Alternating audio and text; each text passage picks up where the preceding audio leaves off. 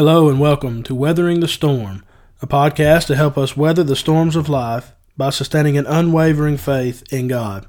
I'm your host, Drew Suttles, and I thank you so much for taking some time out to spend with me today. This is episode 13 of season 1 of Weathering the Storm. I thank you for your support and your encouragement. Most of all, I thank you for your prayers in this effort, and it is my goal to glorify God through this avenue of a podcast, and I hope that I have been able to help you in some way weather the various storms that we face in this life. Today, we continue our series on weathering the storm of religious confusion as we discuss part 2 of our study, the one church of the New Testament. Last episode, we discussed the fact that much of the religious confusion that exists in this world is because of a lack of respect for Bible authority. We examined how we need to appreciate authority, ask questions, and approach the Scriptures with humility that we may be able to weather the storm of confusion. And so now that we move on and we've established that we must have authority for what we do, Colossians 3:17, a host of other passages, knowing that God and His Word authorizes,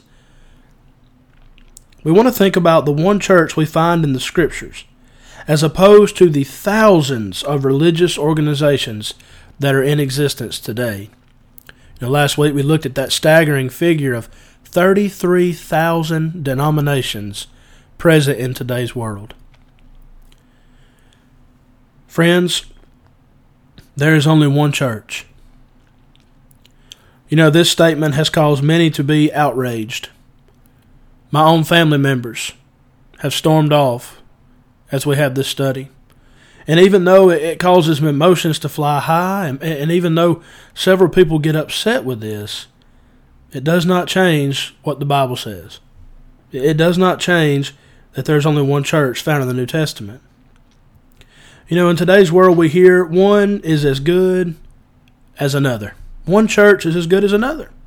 It doesn't matter where you go, just as long as you go somewhere. We're all going to the same place. We're just doing it in different ways, taking different paths. God will be pleased as long as you're sincere. It doesn't matter where you go. Friends, I want to begin this episode by asking you a question. And depending on how you answer this question will determine whether or not this episode will be beneficial for you. If you answer no to this question, this episode may not be helpful. But if you honestly and sincerely answer yes, I believe this episode will help you weather the storm of religious confusion that you may be going through right now. Are you willing to let the Bible decide if one church is as good as another? Are you willing to let the Bible decide if there is really only one true church? Or if there are all these thousand churches, they're all right in their own way? Again, if you answer no to that question, this may not be helpful. But if you answer yes, you want to allow God's Word to do the work. You want to trust in what God has said through His Word. Then please join me with an open Bible and open mind as we examine the one true church that we find in the New Testament. Jesus only promised to build one church. That's what we find in Matthew 16:18. Jesus said, I will build my church. The gates of Hades shall not prevail against it. Again, that's Matthew 16:18. Now notice, Jesus is the one speaking, and He said, I will build. That's a promise. Jesus, when He makes a promise, He keeps it, doesn't He? God cannot lie, Titus 1:2. It's impossible for Him to lie, Hebrews 6:18. And so knowing that Jesus made this promise, we can know that's going to happen. He said, I will build, now notice, my. Who's the church belong to? It belongs to Jesus. I will build my church, singular. Notice He did not say, I will build my churches. No, Jesus promised to build only one church. We find in Ephesians chapter 1, verses 22 and 23, that the church is the body. The body is the church. They're synonymous terms. And that Jesus only has one body. He is the head of the body, the church, the fullness of Him that fills all in all. Jesus is the head of only one body, Colossians 1:18. Jesus is the Savior of the one body, Ephesians 5:23. Jesus only has one bride, Ephesians 5:25. And dear friends, on the day of Pentecost, as recorded for us in Acts chapter 2, we only find one church. You may recall that the Apostle Peter was preaching the gospel, the first gospel sermon in its entirety. And when the Jews heard this, they were pricked in the heart, and they said, "Men and brethren, what shall we do?" Peter said, "Repent and be baptized, every one of you, in the name of Jesus Christ, for the remission of your sins, and you shall receive the gift of the Holy Spirit." And he continued and exhorted them and testified with many of the words, saying, "Save yourself from this untoward, this perverse generation." And in verse 41 we read this, "And about 3,000 souls gladly received the word and were baptized." And so they obeyed the gospel of Christ. And then you look at Acts 2:47. "And the Lord added to the church daily those who were being saved." Now let me ask you something. How many churches do we read about there in Acts chapter 2? Do we read that they were added to churches? Or that they were added to one church? If we were to go back to the day of Pentecost and interview those in the city of Jerusalem that day and said, "Hey, what church do you go to? Of what church are you a member?" What would they say? They may look at us a little bit puzzled. What do you mean, what church? There's only one. And friends, I'm suggesting to you today that when someone obeys the gospel of Jesus Christ, he or she is added to that one church that we read about in Acts chapter 2. That is the one church of the New Testament. Again, if you answered yes, you're willing to let the Bible decide. Let's continue with an open Bible to see that there is only one church. And hopefully this will help us weather the storm of religious confusion.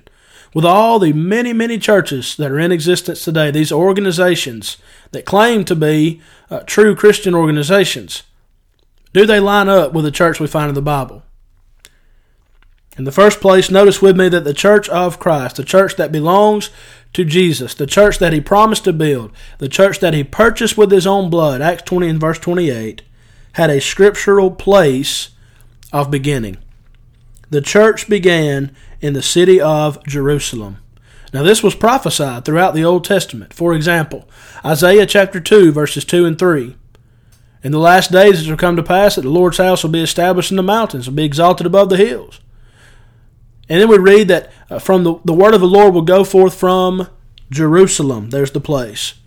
In Joel chapter 2, Joel 2:28 through 32, we have this referenced about coming in the last days, and it will be in the city of Jerusalem. It's interesting that the Apostle Peter quoted from Joel, didn't he? Acts 2 and verse 16. This is that, what the prophet Joel spoke of. And so both Isaiah and Joel prophesied that the kingdom will be established in the city of Jerusalem. You know, Jesus told his disciples, "Tarry ye in the city of Jerusalem until you be endued with power from on high," Luke 24:49. We find in Acts chapter 1 and verse 8, Jesus said, "You will be witnesses unto me, beginning in Jerusalem, and into Judea, and into Samaria, and unto the uttermost parts of the earth." And so again, we have this common theme that the church would be established in the city of Jerusalem. Now, when you open up to Acts chapter 2, where are they? No doubt they're in the city of Jerusalem. And so, friend, if the church that you attend, the church that you are a member of, did not begin in the city of Jerusalem, it is not the church that we find in the Scriptures. And so the church of our Lord, the church of Jesus Christ, had a scriptural place of beginning. But it also had a scriptural time of beginning. Notice again from Isaiah chapter 2 and Joel 2, you can also throw in Daniel chapter 2. If you can remember the number 2, it will certainly help. Isaiah 2, Joel 2, Daniel 2, and Acts 2. Those are Pentecost pointers that will help you to remember about the church and being established. And so in the last days, the church will be established. In the days of these kings, Daniel 2:44.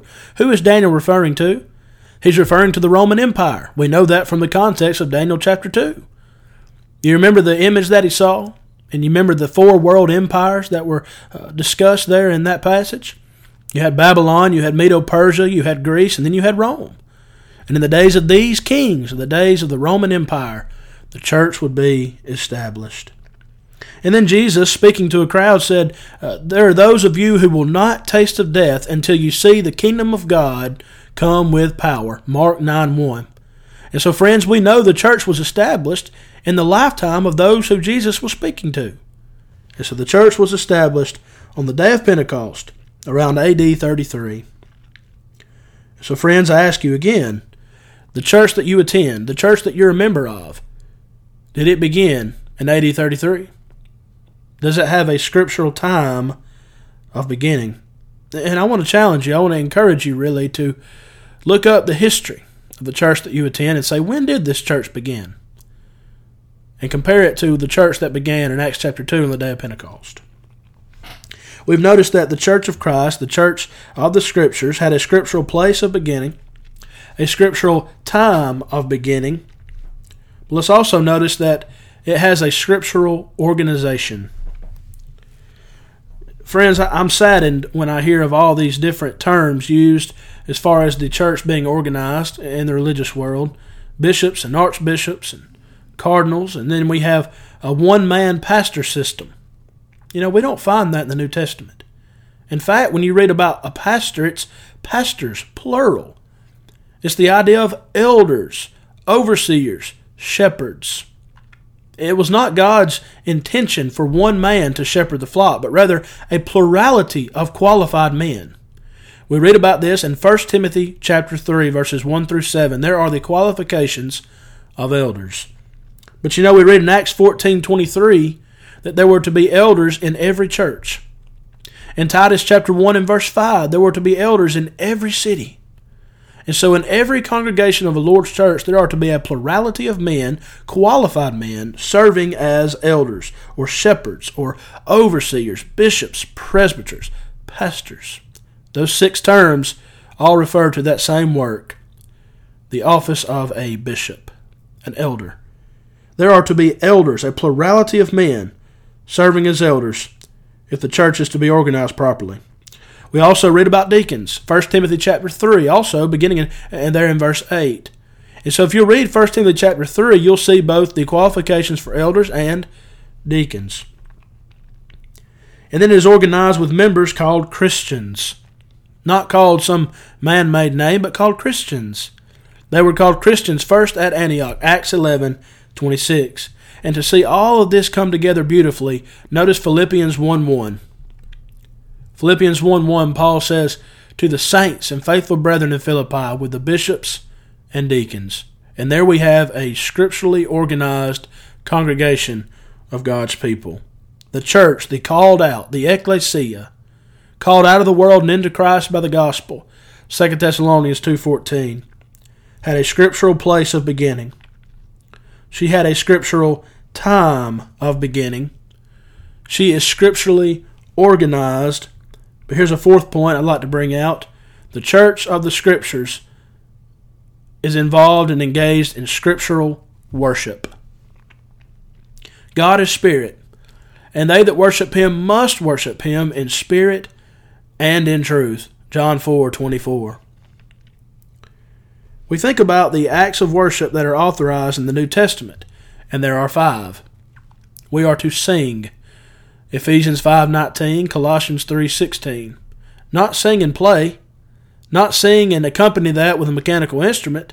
That's a man-made addition to what God has revealed. God specified singing, and we have no right to add or take away from that command. And so we are to sing when we worship God.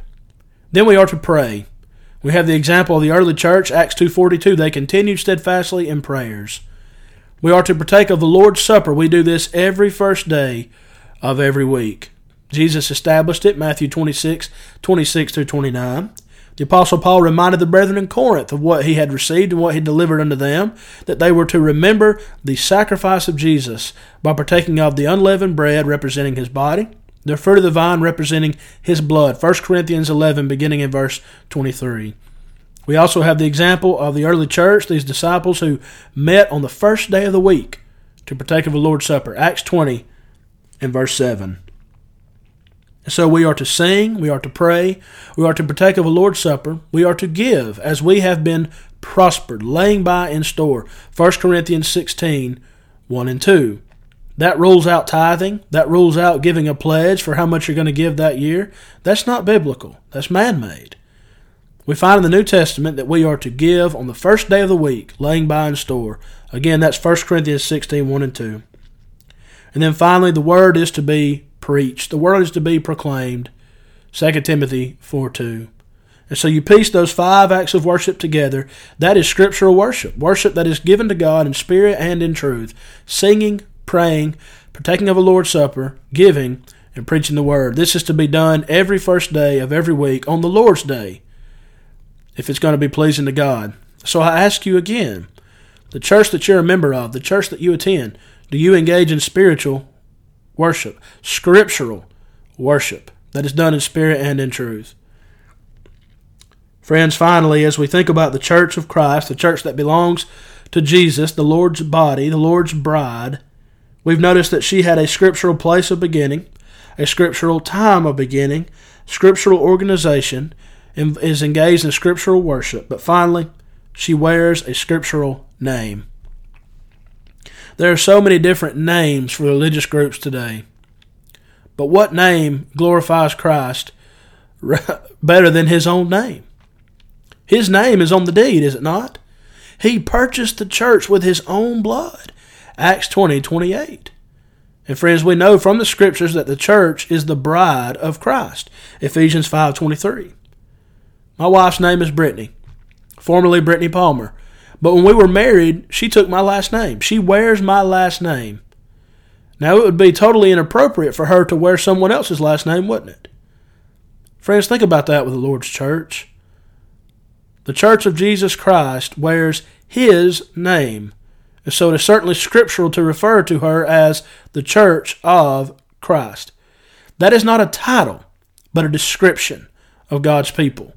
The Lord's church, the church of God, the faithful brethren, the saints, the Lord's body, the church of the firstborn, the assembly of the firstborn. All of these are scriptural names to describe God's people. Those who have been called out of the world and into Christ by obedience to the gospel. Because those who are in Christ have been added by the Lord to the church that belongs to him. The churches of Christ salute you. Romans 16, 16. Friend, I lovingly ask you to look at the church you go to, the church that you're a member of, and ask yourself, does that line up with what I find in the New Testament? Does the church that you attend fit that description? Was it established by man? Or was it established by Christ? Do some history, do some research, and say, when was this church established? Who established this church? When was it established? And contrast that with what you find in the Bible. Did the church that you attend begin in the city of Jerusalem? Did it begin in AD 33? Is it organized the way that we find the Lord's church is to be organized? Do you worship in spirit and in truth the way that the scriptures teach? Does it wear a scriptural name? As we close, we know that Jesus is the head of the body, Ephesians 1, 22 and 23. That he is the Savior of the body, Ephesians 5, 23. And that he only has one bride, Ephesians 5, 22. And friends, if we want to be saved and go to heaven, we need to be in the one body. Because Jesus is coming back for his bride. And I encourage you to read the entirety of Ephesians chapter 5 that brings that truth home. Are you in Christ? You know, the world has many definitions or many ways that you can determine that, but the Bible has one. Are you in Christ? If you have obeyed the gospel of Jesus Christ for the remission of your sins, then you have been translated into the kingdom. Colossians 1:13. You are a member of the Lord's church because the Lord is the one who does the adding. Man does not determine that. It's not determined by a vote. It's not determined by a majority rule. When you obey the gospel of Christ, you're added to the body of Christ, where you receive the blessings that are found in Christ, Ephesians 1:3. I hope that this has been beneficial for you. I hope that you have noticed that this was not about me. It's not about my words. I'm not asking you to leave your denomination and come join mine, because the Lord's church is not a denomination. It was not made by man. It's not a division. It is the one church that we find in the New Testament. I wanted God's Word to have more say in this than mine, and I hope that we've been able to notice the Scriptures and the power of the Word of God, and I hope that you will go and investigate these for yourself. But next week, Lord willing, we will conclude this series on weathering the storm of religious confusion as we ask the most important question a man or woman could ever ask: what must I do to be saved? And to find the answer, just like we did today, we're going to go to the source. We're going to go to the Word of God to find the right answer. I hope that you will join me next week as we close out Season 1 of Weathering the Storm. As we close out this series, we've noticed the authority of God's Word. We've noticed the one true church. And next week we'll close with noticing salvation. I'd like to close this episode yet again with John 8:31 and 32, the words of Jesus. If you continue in my word, then shall ye be my disciples indeed, and you shall know the truth, and the truth will make you free. God bless you, my friend, as you weather the storm.